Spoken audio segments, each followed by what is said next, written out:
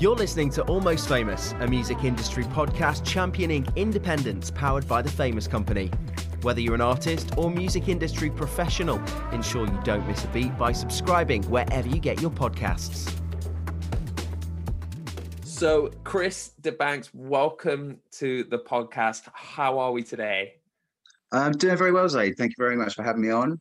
It's been a bit of a hectic day so far, but it's kind of slowing down a bit now. So I can take a breather and enjoy being on your show. So I like it. That midweek kind of stressful I love the fact that kind of like it's easing out a little bit because now me and you get to have a bit more of a conversation about everything that's going on right now. I love the fact that you're saying you're a little bit busy because there is a few things I definitely want to jump into about the label stuff as well. So it's going to be great. Yeah, of course, man. First question for you is how did you get your start in the music industry?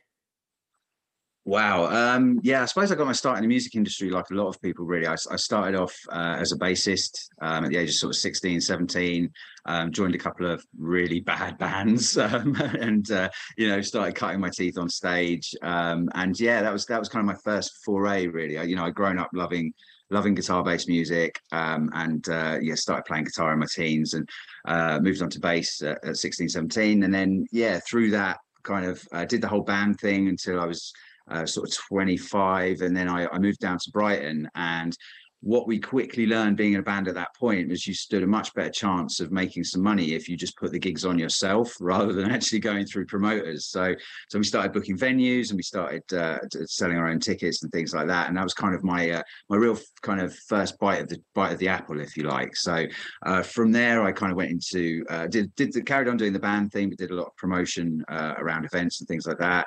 Got into a little bit of band management, a little bit of tour management, working with bands in Brighton, that we were touring with. So I'd get into the tour management side of things, so negotiating, fees for gigs out of town and stuff.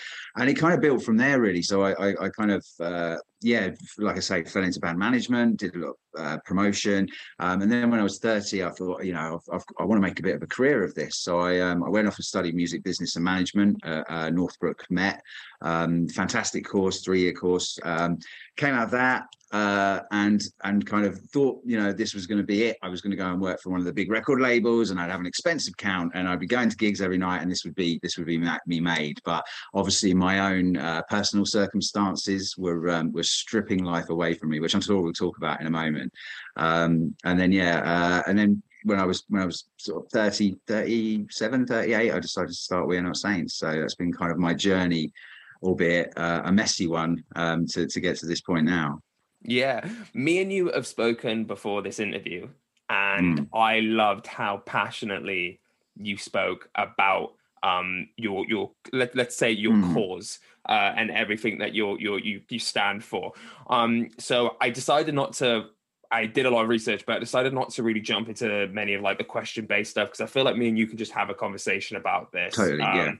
It's something that a lot of people do struggle with, even if they don't realize they're struggling with it. But one of the main reasons that me and you are having this conversation is it is Recovery Month. This is what September is. Can you kind of jump into what Recovery Month is all about and why it actually means something? Sure. I mean, God, Recovery Month is something that I never even knew prior to finding recovery it even existed. I mean, it was just one of those things that just passed me by. I mean, obviously I was in the throes of my own addiction for 20 years. And, from starting off from drinking in my teens to kind of, using all manner of drugs and things. And by the time I was 35, I was completely washed up. And when I went through treatment, they said to me, there's this thing, Recovery Month, would you help us put on a show? They know I had background in music and production. And so they were kind of like, would you be interested? And I said, sure. But Recovery Month, really, I mean, it's a massive thing. It's global. And it's really to raise awareness that, there is another life. There is another way that you can live. It doesn't have to be all drink and drugs. Especially in UK culture, drinking is second nature. I mean, when they opened the pubs again, after lockdown, you could see people were just starved of that. They thought, oh my God, I can do this again. And everyone was going out and going crazy. And it's like, we haven't missed it. I haven't missed the pubs being shut because I'm in recovery. I've just got a different way of doing things. But Recovery Month really is a celebration, but it's also to raise awareness and to give people hope. I think that's the key thing.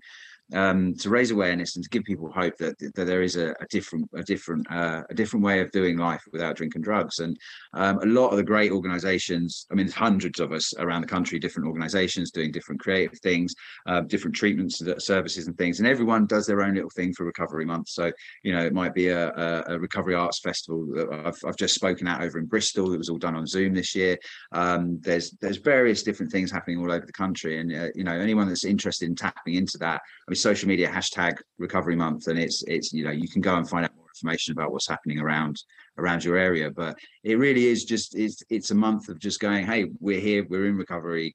If you like what we've got, come and knock on our door. And you know, if you're not, you know, if you think you need help, go and speak to somebody who's putting their hand up. Where does the music industry find itself with something like Recovery Month? Do you find a lot more musicians or a lot more people in the music industry have kind of a little bit more to say? Is it an industry that's very much highlighted in these kind of situations? I don't think it's highlighted enough, to be honest. I think, you know, there's obviously there's some great things happening within the music industry. There's huge conversations happening around mental health. There's some really high profile artists who are, you know, coming out and saying, I'm in recovery. I don't drink, I don't use drugs. I've had my problems. This is where I'm at. And some very public relapses in recent years, you know, people that have really gone off the rails again. I mean, we've just marked 10 years of losing Amy Winehouse, you know, and there's been some incredible stuff on TV, but I think the industry in general doesn't necessarily plug into it. I think addiction is still quite misunderstood in a lot of the industry. I mean, I've spoken to some friends who are in recovery and have had successful careers in music, and they sort of say, you know, people are accepting when you get to a certain level, but certainly at grassroots level, it's kind of still very much fueled by alcohol and that kind of party lifestyle. And I think Recovery Month is just something that people just go, especially venue owners who have got, you know, they make all their money through alcohol sales, so they're not going to suddenly go, hey, it's Recovery Month, let's do a sober night, because they'd lose £2,000-4,000 on the bar. So there's a long way to go for the industry to kind of tap into it. But I think with attitudes changing and conversations that I've been having, and hopefully organizations springing up like us, you know, I think that they're conversations that can start to happen. I mean, we've just spoken with Worcester Music Festival, and they're really keen next September for us to come and do a sober stage. And it's the first time they're ever going to have a sober stage at Worcester Music Festival, and they're like, we love what you're doing, we want you to come and do this thing. So hopefully with the smaller kind of, you know, little town music festivals like that, then we start to see a bigger conversation happening around the bigger festivals, you know, and also sort of specific things around recovery, I think. Yeah, I'm going to say a few facts, and I then want you to kind of go into, if you can go into a little bit deeper from like maybe your own experiences. So we found that musicians are 3 to 4 times more likely to use substances than any other professionals. In one study, 45% of musicians reported problems with alcohol. In another study, it was found that drug or alcohol overdose was the most likely cause of death in a musician. These of course, studies, I believe, are UK ones. And of course, me and you have spent probably many times backstage at festivals and in venues. None of that was shocking to me. I was kind of, but I guess maybe for someone listening in right now who is 9 to 5, who maybe only gets a little bit crazy on a Friday and Saturday night, these kind of facts then relative to your own experience and what you kind of went through from the age of, correct me if I'm wrong, did you say from the age of about 30 to 38? Yeah. Did these ring true for that period of your life? Yeah, I mean, I think definitely, you know, my time in a touring band and a gigging band, I mean, it when you talk about music and you talk about musicians, I mean, there is this kind of glamorization, I suppose, with the kind of lifestyle. You know, you're out every night of the week, if you're lucky, kind of playing and gigging, and it's free drinks, and there's this kind of party lifestyle. And I think a lot of young people buy into that, and I think that for want of a better word, rock and roll lifestyle is the thing that a lot of people kind of see as being the glamorous. Whereas actually, you know, it's not glamorous when you're passing out in the back of the tour bus and you know, too drunk to play or too high to have a conversation with a journalist or whatever it might be. Those facts don't surprise me at all. I mean, it's an industry where, you know, you can be hyper busy for 6 weeks while you're recording an album, and then nothing happens while all the marketing is being put in place and all the infrastructure, and then suddenly you're off on tour for 3 to 6 months to a year, and being on tour is in itself is a massive trigger, because you might be drinking because you're bored, or drinking to get to sleep at night, and then you start to use drugs to wake you up, and it just becomes this sort of self-fulfilling prophecy, really, where you may come back off a tour and you're just like blown to bits. Then when you come off tour, you've got the massive anticlimax of being like back to normal life, sitting in your flat going, God, I've spent the last 6 months playing to 1,000 people every night, and now I'm stuck at home with nothing to do. And so that, you might start drinking during the day, because it's just, again, it's just breaking that boredom. I mean, I've said in the past, it's a little bit like I'd imagine going to war, moments of massive excitement and then long periods of not much happening. And it's that kind of thing. And I think, from my own experience, all the way through my 20s, I was surrounded by musicians who drank and used drugs. And if we weren't gigging, we would just round each other's houses, listening to music, playing music, getting high, taking drugs, and then it all just carried on. And that was for 10 years. And then, by the time I was 30, I was starting to see the cracks showing. I'd lost a few friendships, a few musicians just had completely washed their hands of me and just wanted to see, to deck me rather than actually work with me. I think by the time I was 35, I was like, wow, that's the end of that chapter, sort of thing. But those figures don't really surprise me. And I mean, the thing is, I would encourage anybody who is in the industry, and specifically, musicians. There's some great organizations. I mean, Help Musicians do some fantastic work with supporting professional musicians to find recovery and to get help and music support as well. If you're on the industry side and you are that 9 to 5 person who only gets a little bit messed up on a Friday, and you find yourself in a couple of years you're getting a little bit more messed up midweek, and if you find yourself going down that way, then music support is a great facility as well. I think hopefully that covers that question. You mentioned Help Musicians UK. Now they conducted a study as well that found that musicians are 3 times more likely to experience mental health issues than any other profession. You also mentioned Amy Winehouse, and let's say this is not just from a music standpoint but an entertainment standpoint. You have situations like Caroline Flack. These kind of situations and unfortunate circumstances end up being bombarded by the media. We get little kind of, hypes, or let's take like a graph, for instance. There'll be all this talk about mental health, boom, boom, boom. The Google search results are all up about mental health, and then a couple of weeks later, we hear nothing. Do we believe that these kind of situations, or actually, let me word this a little bit differently. The glamorization of the rock and roll and entertainment industry, do you feel like the things that are portrayed in mainstream media and films and movies kind of fuel that lifestyle even more? And do you think the events like an Amy Winehouse or a Caroline Flack does much to even solve the problem? Or do you think it just gets swept under the rug and we don't talk about it?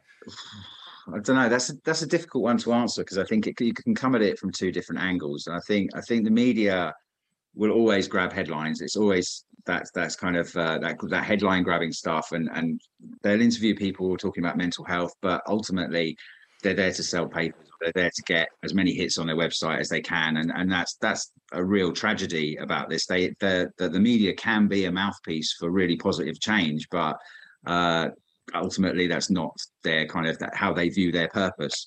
I think definitely within the industry, I think things, and the entertainment industry, definitely, I think conversations happen, especially when we lost Amy, when Caroline Flack sadly passed away. I think the conversations there are about mental health, but I think not enough is being done really on a physical and personal level to kind of make any lasting change. I think we can all sit in a seminar and talk about mental health and how to improve our own mental health, and we can all sit and have these incredible sessions with people, walk away feeling brilliant. But are we passing that information on? And where within the industry are the people that you can go to if you're really having a problem? It's okay, if you're at the very top of your profession, you might get referred to a Harley Street psychologist or something. But if you're middle management, or you're a musician who's selling enough records to stay on the label for every year, who's looking after your welfare? And that's the thing. We can all go and sit in seminars, but where are the people within the organizations, within the businesses, that are there specifically for the role of artist welfare and of individual welfare? If you look at the NHS, occupational therapy is a huge thing, but in the industry, there's no real occupational therapy. So it's if that was there, then this conversation probably wouldn't be happening, because everybody would be running around going, "Oh, I've been really well looked after." But I mean, there is a duty of care personally as well, I think. But I think it's if the industry really sat up and took notice about what's going on around them, and it's been happening for years. I mean, Whitney Houston, and all the way back to Jimi Hendrix. There's always been this kind of rock and roll glamorization. But it might be time for change, I think.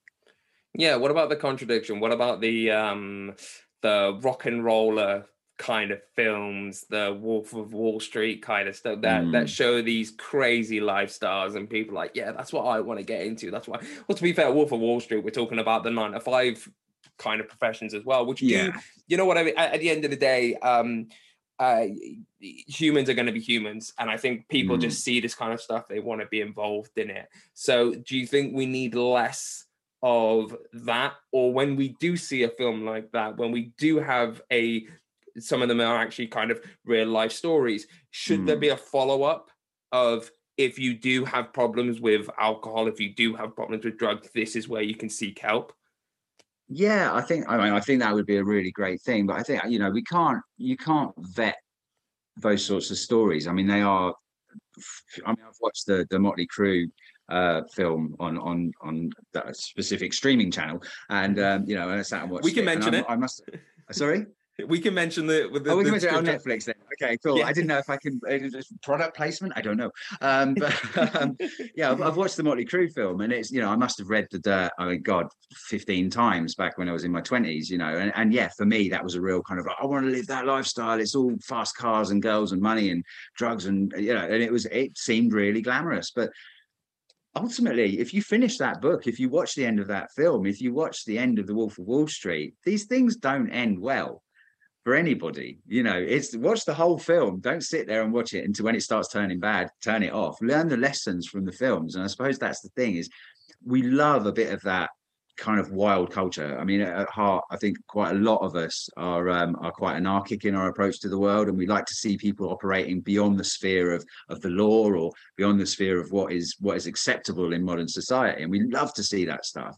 I suppose, I think the only thing that you could really do with that sort of thing is to say, have something at the end saying, if you've been affected by anything in this film, then please reach out to another list of organizations. And I think that's the thing. But I don't think you'll stop young people trying to live outside of society. I think that's kind of, I mean, definitely, if you'd have said that to me when I was 18, 19, I'd have told you to jump off a bridge, probably.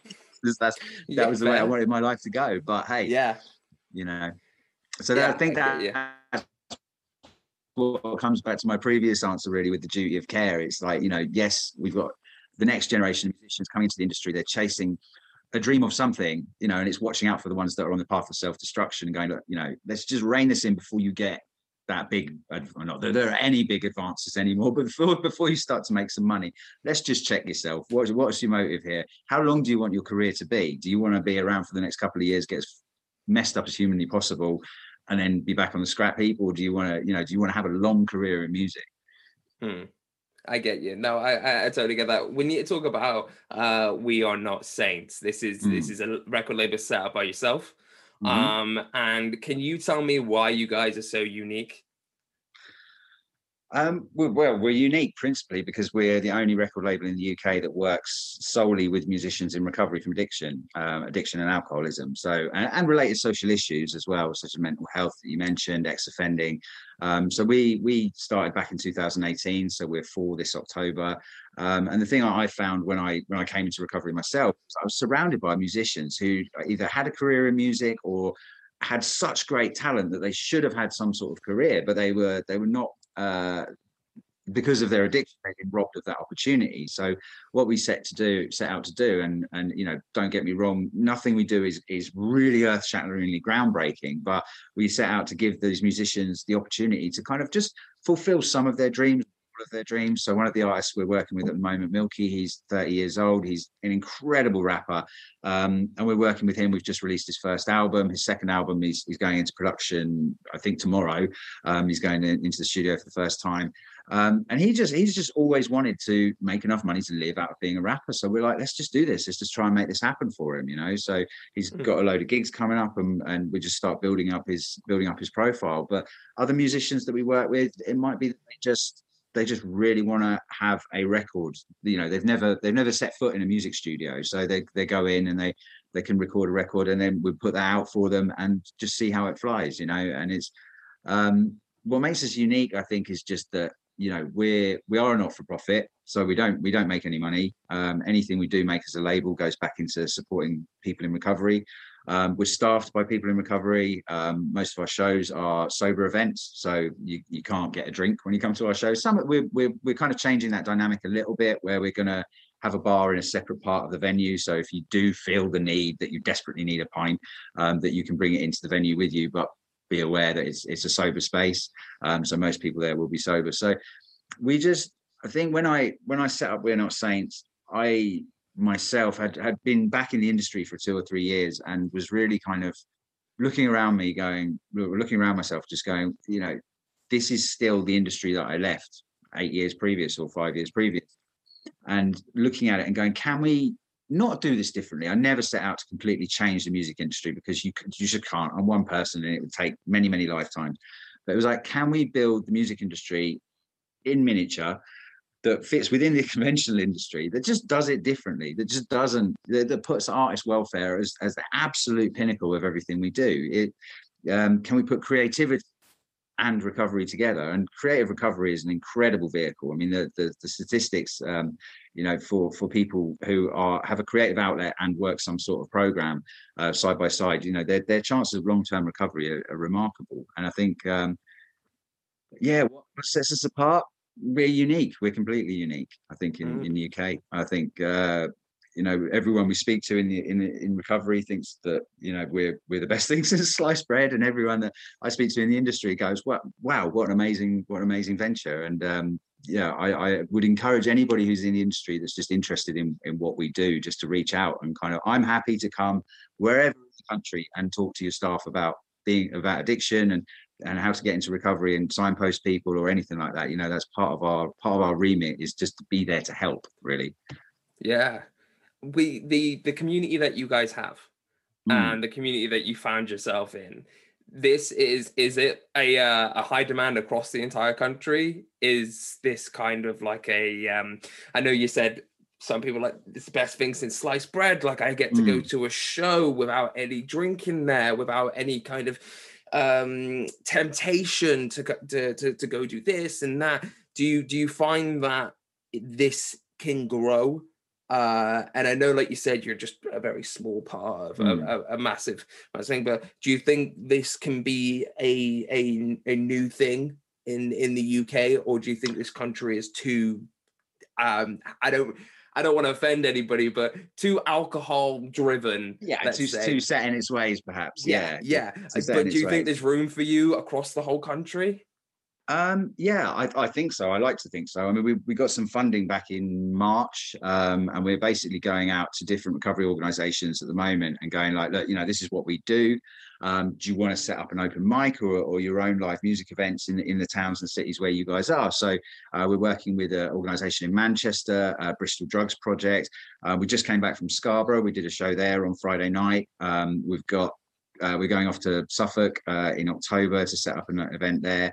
So, I mean, hopefully, with the organisations we're working with, there's definitely an appetite for seeing performance and for having sober events within these areas. I think a lot of it is down to maybe lack of expertise, why it's not been tried before. But certainly, you know, that's what we bring. So we're offering, service users and people engaged with organisations and musicians training around putting on events and doing their own events. And it might be something small from a coffee shop, or it might be, bigger event space. We don't know yet, but it's a big art space. But yeah, it's definitely something there's an appetite for. And I think what's really interesting at the moment, and certainly something that's become more and more prevalent in just the short time that we've been established, is the sober curious, the sober movement. The fact that people are now wanting to have a night out, but not necessarily drink. God, going to a gig and not having beer thrown over you for most people is probably a really nice thing these days. So, and I think that movement, and especially the sober movement coming out of America with young people now, that they just don't want to drink. I mean, I have a sister who's the complete opposite of me. She doesn't touch alcohol at all. I think she's been drunk once in her life.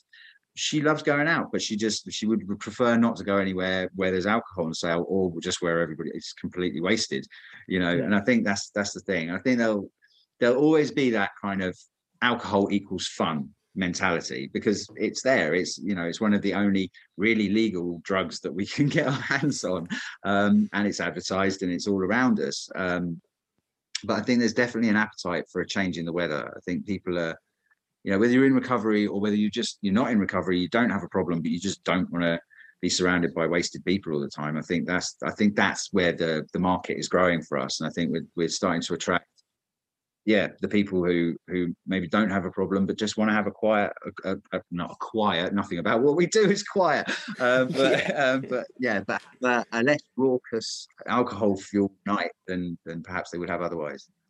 Yeah, because me and you, like I said, we spoke prior to this, and I said to you, I've never had alcohol in my life. For the listeners who don't know, I'm Muslim. I don't drink. I've never drank, and it was such an interesting thing to hear sober gig or sober night out. Like, I was just like, wow, there might be a place for me in that community as well, because I spend a ton of time at shows and at festivals, and it gets to a point where, like, if someone's just shouting in my ear and they're all like, again, I don't mean to offend anyone if I am, but you know who you are. So you know what I mean? They'll know they've been in that situation before. Yeah. So I do believe there's a much wider community as well that could definitely see the tagline is sober night, or whatever you guys put it as, and be very much interested in that. Could we see a We Are Not Saints Fest, do you think, over the next 5 years? God, I'd love to. It's definitely on the cards. I mean, we've been having conversations in the We Are Not Saints office about how that could look, and certainly what sort of shape that could take. I mean, obviously, a festival is a big organizational thing. I think what I'd like to see happen is definitely the organisations that we're currently working with around the country, so like Bristol Drugs Project and CGL up in Manchester, if we could pool resources and collaboratively gather some funding to put something together, I think that would be an amazing thing. And I think, what I'd love to see happen, I don't know if Emily Evis listens to this podcast, but, a sober stage at Glastonbury, a sober stage at the Isle of Wight Festival. Why not? Why can't it happen? You have the Healing Fields at Glastonbury, a small stage up there where people that are in recovery or just are sober can go and have that experience, of being with other sober people. I think, the world is changing, and I think, it'd be nice for people to take note. But yeah, as far as I'd love to. If anybody's interested and wants to fund it, I'm your man. Yeah, definitely. My last question for you here, Chris. You've been absolutely amazing. Thank you so much for coming on.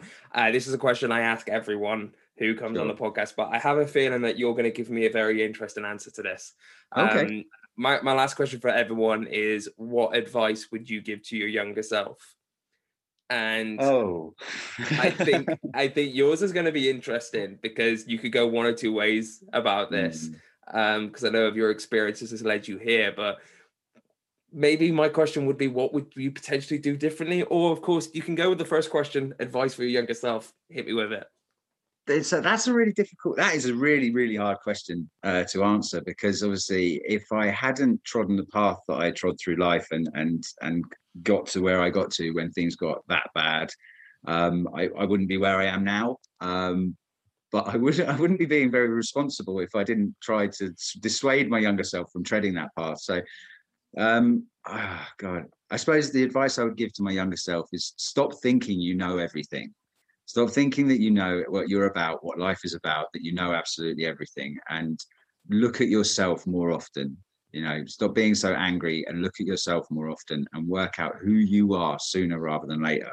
And then you can start making some informed decisions about your life. Because in my 20s, I was just running around pissed off the whole time and just, thinking that I had all the answers, as every person in their 20s does. And I think if I'd have just looked in the mirror once more, or, a few more times, and really figured out who I was and what I was doing, I probably would have had better memories of that decade, to be honest. And might have got to where I am now sooner. I'm 40 now, and I think I'd have liked to have started We Are Not Saints perhaps in my 30s. But which I did, but a bit younger, perhaps. A few years earlier would have been better. Yeah, no, I like that. I think if you had a time machine and you would have went back, you probably would have stopped yourself from certain moments. I think so. But it has led you here. Look, Chris, I want to give you the platform here to plug whatever you want to plug. You mentioned, of course, Milky's debut album is out now. Any of the other artists you're working with, or any of the things that you got going on, here's your platform to tell us. Thanks, Aid. Yeah, so basically Milky's album, The Milky Way, is out now. Please do go and check it out on Spotify. We're thrilled to have it out there. He's really a young man with an incredible talent. So please do go and check that out. Do check in with We Are Not Saints social media. It's just @NotSaintsUK on every single platform, so you can follow what we're doing. We've got releases coming out this year, electronic indie release from artists called Defus J. We've got some acoustic albums coming out from some of our other artists. We've got gigs galore happening. We'll be back in Bristol, I believe, in November. So if anybody's in Bristol, please do check the website and the social media and come along and say hi. Just www.wearenotssaints.co.uk for everything else. A massive thank you to Chris and his team, and if you want more info on We Are Not Saints, then visit www.wearenotssaints.co.uk. Also, if you or anyone you know needs help with alcohol or drug issues, then you can call the Salvation Army on 020-7367 4500. That's 020-7367 4500. And if you're looking for more interviews, AMAs, tips and tricks, and exclusive content, you can go ahead and follow us on Instagram and TikTok @TheFamousCo. My name is Zaid. Tap that subscribe or follow button, and we'll see you all next time. You've been listening to Almost Famous, a music industry podcast powered by The Famous Company. If you're an independent artist or music industry professional, for more information, head to www.thefamouscompany.com.